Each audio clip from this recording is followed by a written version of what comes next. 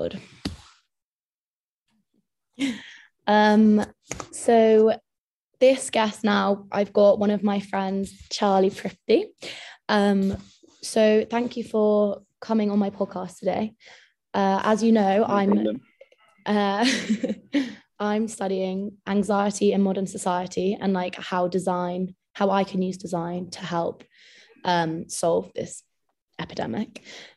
So firstly, I just wanted to ask you about if you think the society that we live in today has a big effect on people's mental health, but specifically, I wanted to speak to you about like boys' mental health and how you think society affects boys at the moment.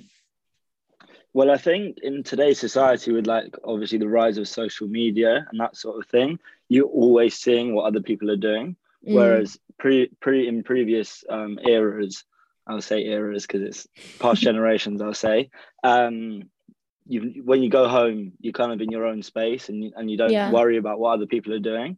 Whereas in the modern day society, you get home and then you go on social media and you see that everyone else is doing something and they're active and they're whatever. So whatever feelings that you're having in terms of like, maybe I'm a bit lonely, maybe I'm a bit whatever, then they get exacerbated by seeing other people having fun, doing other things, going to events, going on holiday, all these other activities and fun things they're doing. You see them, but you only see a glimpse of people. Only share their best moments. So they don't share their downtime where they're just sitting watching. Some people do, but where they're just at home watching telly or reading a book or getting on with their work. Even people don't share that sort of time, whereas everyone is doing that. They're just not putting it on social media. And when you're sort of alone and doing your own thing, you see everyone else doing that. So if you were to have those sort of thoughts of loneliness and what am I doing, why am I doing this, whatever, then seeing other people living a better life than you only see a glimpse of it, whereas in reality they're probably doing the exact same thing as you as well. So that sort of like anxiety of that is very relevant today, whereas previously it probably wouldn't have been a thing. Yeah, no, that's interesting. When you're with your friends, would you guys ever sit around and be like, oh mate, I've been feeling like really anxious recently, like this has been going on? Or do you feel like you don't really speak about stuff like that with your friends? I think in like, if it was like a larger group of friends where you're all going somewhere, then no. Whereas if you were to meet someone one-on-one for like, I don't know, a drink or whatever, that's when they would say, like, if someone said, oh, do you want to go for a coffee or a drink in the day, then you'd actually have a proper conversation about it. Whereas if you're in a large group and you're at the pub, you just talk and have a laugh and try and make it sort of a more fun experience, and you don't really make it personal and talk about what's actually going on. Whereas like a one-on-one chat, I think you're more likely to say what you're actually thinking. Yeah. Do you think as you've grown up with your friends from when you were like, for example, at school to like now where you are, like graduated, do you think you've seen like a shift in people taking like mental health more seriously?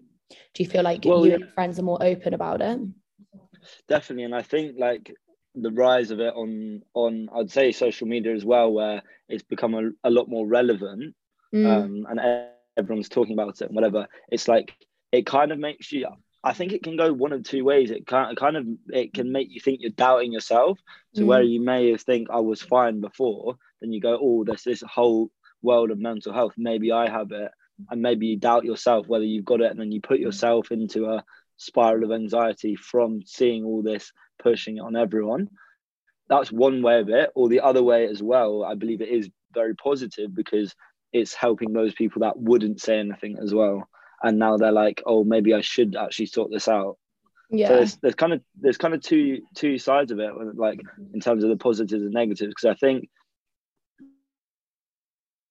it can be easy just to push it under the rug and ignore it, and this bringing it up has made it into a conversation for everyone to have with themselves and with their friends. Am I in the right space of mind? But I also think it is making people doubt themselves a little bit and go, maybe I've got this, when in reality you probably don't have it as bad. You may have some sort of mental health issues, but it's not as bad as you get into like an anxious state about it, and you think you're in a worse state than you actually are. Yeah. So I think there needs to be like proper conversations about it and more education into it. I think what you just said about education is really interesting. And also, I was having a conversation with a friend last night, and we were like talking about this topic. I was like talking about my project, and he was like, what's really interesting is like, obviously it's so good that mental health has been spoken about like more and more, and people are more aware of it, and like more aware they need to look after their minds like as well as their bodies. But also we're starting to get into a state where people feel down for like a couple of weeks or like a week or two, and then they're like, I'm suffering from depression. And it's like, not necessarily, like people, that's life. Like life isn't just like every day. Not every day do you feel like on top of the world or like feeling amazing. Like you do go through states of just being like, things are a bit shit right now, and I just need to like push through and then make things better. So I think it's really interesting what you're saying about sometimes people aren't in like actually as bad a state as maybe they think they are, but because they're worried, then they get anxious over it, and then they're like, well, what's really wrong? What's going on? How do I get myself out of this? Where actually it's like, because people talk so much about anxiety and depression, it's almost like, it's like such a throwaway comment now. Like people be like, oh, I'm depressed over this. Yeah, like, and also saying that as well is some people that are seriously depressed, it kind of pushes them into like a smaller section. It's like everyone's depressed now, so who is like not obviously not everyone's depressed, I want to say it in a proper way, but like it's kind of reducing the meaning of actually being depressed. Like someone who's actually struggling, if everyone's saying it as a throwaway comment, now it kind of everyone's like, well, so is everyone kind of, and it kind of is reducing the impact of the awareness of it as well. So it's like, but I do think it is also a positive thing that a lot more people are stepping forward, because it then shows that this is what we can do to help. If it's like a wide scale problem, then there's a lot more investment into it, a lot more support into it. So there's obviously there's two sides to it. It can either be pushed under the rug again, or it can be tackled with the right methods. So yeah, I agree. Talking about methods, do you do anything at the moment to like just like regulate like / help your mental health? Well, I just try and keep as active as possible, to be honest. Like I'm always busy doing something. I find that if I'm busy, then it just keeps me in the right state of mind, like having a routine. In particular, I've started going to the gym again, so I find that really helps as well. So just always having something to do, having a task to do in the day, and sort of even just setting some goals for the day and then ticking them off, because every time you tick off something mentally, it kind of sends a signal to your brain saying, I've done this today, and then you feel better about yourself as well. So even if you just quickly, I don't know, go through, not that I actually write it out, but in my head I'm like, this is what I want to do today, and then I just tick it off, and then I'm like, cool. But I mean, it could be a positive thing for some people to actually write it out and have goals and go tick, I've done that today. Yeah, it's interesting that you say that about goal ticking, because I do that. Like the first thing I do in the morning when I wake up is, this is so like just the way my brain works, but I'll like set literally on my phone, I've got like an everyday to-do list. It will literally be silly things like shower, go to the gym, have breakfast, do that, and then like do my podcast series for my project. Like, and I love just going through and ticking things off, because you feel productive, you feel like you've got a purpose, you feel like you've got something to do. It releases serotonin, so serotonin, and there's so many people though where I think it's quite easy, like where you're like a very motivated person, there's so many people who would just like sit in bed all day, just like watch TV. Like every day is kind of like a day for like self-love in that sense, but actually a lot of the time like self-love is like getting things done and actually just like doing stuff. And And maybe even those sort of days could be in your goals. So it's like 6 days a week you do a lot of keeping yourself busy, all the other tasks, and then maybe put in your goals one day, have a day off and chill in bed. So that could be in your goals as well. So it's like you don't feel bad about doing it if you're doing it too much, but like do set 5 days of doing something, then go 2 days off, or however you want to do it. I find that just making it all part of a structure and a routine, so you know what you're doing, really is important for that as well. Another question that I had was, have you ever done like guided meditation? Have you like ever used any of the apps like Headspace or Calm? It doesn't matter if you haven't, it's just I haven't, but I did in school. We did something, I forgot the name of it. It was called, can't quite remember the name, but it was like a meditation thing. It was like for exams. It'd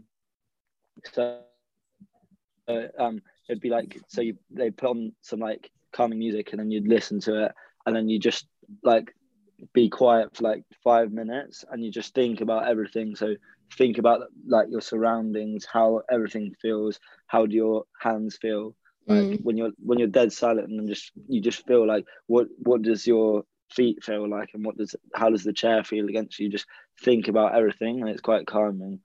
I found. So it's like it was quite useful. I learned about it in GCSE A-level sort of time, right. But I did find it quite useful for like if you're ever just sort of procrastinating as well, just go take a 5-minute break, just go get in your own space, and then I found it was quite easy to get back to work. But to be honest, I didn't really use it too much, but I did find it useful. We did it in like well-being at school.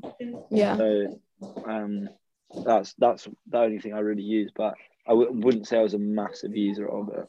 No, because what's quite interesting is part of my research, I've found that, so as someone who I use like Headspace, well, I'll go through like spurts of using it, and I find it really useful, but for a lot of people, guided meditation is just like not a solution, because they feel like they're just sitting there in their own thoughts. And a lot of people think of mindfulness as like with their legs crossed, like hands like this. That's what it's called. It was mindfulness that we did in school. Mindfulness. So what I'm looking at the moment is almost creating like a service and product which are combined, which promote mindfulness, but that's not just like sitting in your mind. So I've specifically been looking at pressure points, and how can you create like almost a habit for people to do for like 10 minutes a day, which is mindfulness, but that's not just sitting there with your thoughts. Because the definition for meditation, I've got it here, let me read it to you, is choose a quiet spot that's free of distraction, set a time limit, pay attention to your body and get comfortable, and focus on your breathing and notice your thoughts. There's nothing about having to, obviously like noticing your thoughts, but there's nothing about just sitting there and like silence with someone telling you what you should and shouldn't be thinking about and trying to clear your brain, because that's very unnatural for a lot of people. So it's almost, I'm looking at habit forming in our generation, and because we're such like an instant gratification generation and everyone wants results now, if something doesn't work straight away, people just think, oh, that's a load of rubbish. So it's like researching that kind of stuff, and it's been really, really interesting. And after speaking to other people, obviously everything that we say causes anxiety, a lot of it comes from screens, and a lot of solutions at the moment are like on screens. For example, like guided meditation apps and like therapy apps are all apps, so it's kind of like counteracting the actual problem, if that makes sense. Well, I think it's quite difficult because it's a period where a lot of things are moving towards technology, so it's like it makes sense in a way to try and find a solution on screen, because that's what this whole generation does. Like, but I think, as you said, that a lot of the problem comes from too much time spending on the screen. So maybe if there was not necessarily a phone, but even if there was something interactive, like, I don't know, like, I don't know, even all this move towards virtual reality and all that sort of thing. Maybe if you just could put on a headset and do it, it's not like Facebook or Instagram where you're always seeing other people, and you're in your own zone. If you were in like, it sounds a bit weird, but in a virtual reality, you're in your own space, and you're there. So maybe if there was a solution on that where you could go into like I don't know, almost a different world in a virtual reality and just have 10 minutes to yourself, or I don't know, maybe even a conversation or something like that with somebody on there. Yeah, it could be a solution. But what were you more thinking? Again, though, that kind of thing, it just like reverts back to screens. And so I've been looking at Chinese medical practice and pressure point therapy. So pressure point therapy is a bit like acupuncture, but without the needles. So it's like manipulating pressure points on your body, and it releases serotonin into your body, which is really cool. Obviously, like, Chinese medicine isn't like scientifically backed, but obviously it's like been around for like thousands and thousands of years. And I went to 2 Chinese medical practices, and they said the 2 main reasons, the top reason why people come into their practices is due to anxiety. And they come once they've been on medication. So like, they'll be on medication, the medication won't help, and as a last resort, they'll like turn to pressure point therapy. So I'm looking at how you can use pressure point therapy and bring it to the masses, and how you could like, how it could become a mindfulness task, if that makes sense. Sounds cool. I'm not set on that, but it's like looking at like down that kind of route. And especially in the last year, where we've seen a massive trend increase in like like face rolling and like gua sha, is that what it's called? I don't know if you've seen them, like face rollers and stuff like that. But looking at doing that on different parts of the body, so like suction techniques on your hands and like all sorts of stuff, which is really cool. But that's just like kind of what I've been thinking about, because I think it's interesting, like especially with boys. I think depression like is being spoken about a lot more, but I actually think anxiety isn't spoken about as much as depression is, because I think anxiety, everyone gets anxious, don't they? Everyone gets like anxious about all sorts of different things, but it's good to like speak to a boy about it as well. Has like having this conversation like sparked any other thoughts or anything? Nothing in particular, but no, I think it's definitely like a positive thing to like be open and be able to say it, for sure. And the fact that like there's a trend towards like improving everyone's mental state, I think is very positive. And also a movement away from medication as well, I think is super important, because it's quite a lot of people, I find, that start with the medication, and that kind of makes them in a worse situation. So I think if there's a solution to try before the medication, I think the medication should be a last resort for people, rather than the first thing they do is let me get on the tablets or whatever. So I'm really glad you said that, because I'm doing like a whole section of my research project about how with anxiety people are just like prescribed medicine, but it's an external cause, so it should be caused by an external solution, like not just by like taking more pills. That's why I'm looking at Chinese medicine. I think as well with young people with the medication as well is, so the medication actually doesn't go well with alcohol. So a lot of people who are on the tablets and that sort of thing and having it on a daily basis, and then they go out on a Friday night, Saturday night, and be drinking on the tablets, and then all it did was kind of exacerbate the situation. Make it a lot worse for them, because you're not supposed to mix the two. And for young people, drinking is a big part of like friendship groups and the culture in the UK especially. So just prescribing them straight away with the pills and the tablets or whatever, I don't think necessarily is the right thing all the time. So I think pushing alternative methods first should be always considered as a first option, and then if they seriously do need the medication, then that is there as well. that's a really interesting point that you've just made about alcohol. I hadn't really thought about, especially like between 20 and 30, drinking is a massive part of UK culture. And when people are on medication, and also if people are on medication, they won't want to tell their friends, be like, I'm not drinking because I'm on medication. A lot of people, that's very private, and they don't want to have to share that, so they'll just drink on them. That's really interesting. But yeah, I've seen one of my friends do that, and it's not always a great thing. But yeah. Oh, well, thank you very much for joining me today and being part of my mini podcast series. Thanks all for listening. Thanks for tuning in. Yeah, thanks for tuning in. I'll see you on the next episode, little listeners. Thank you.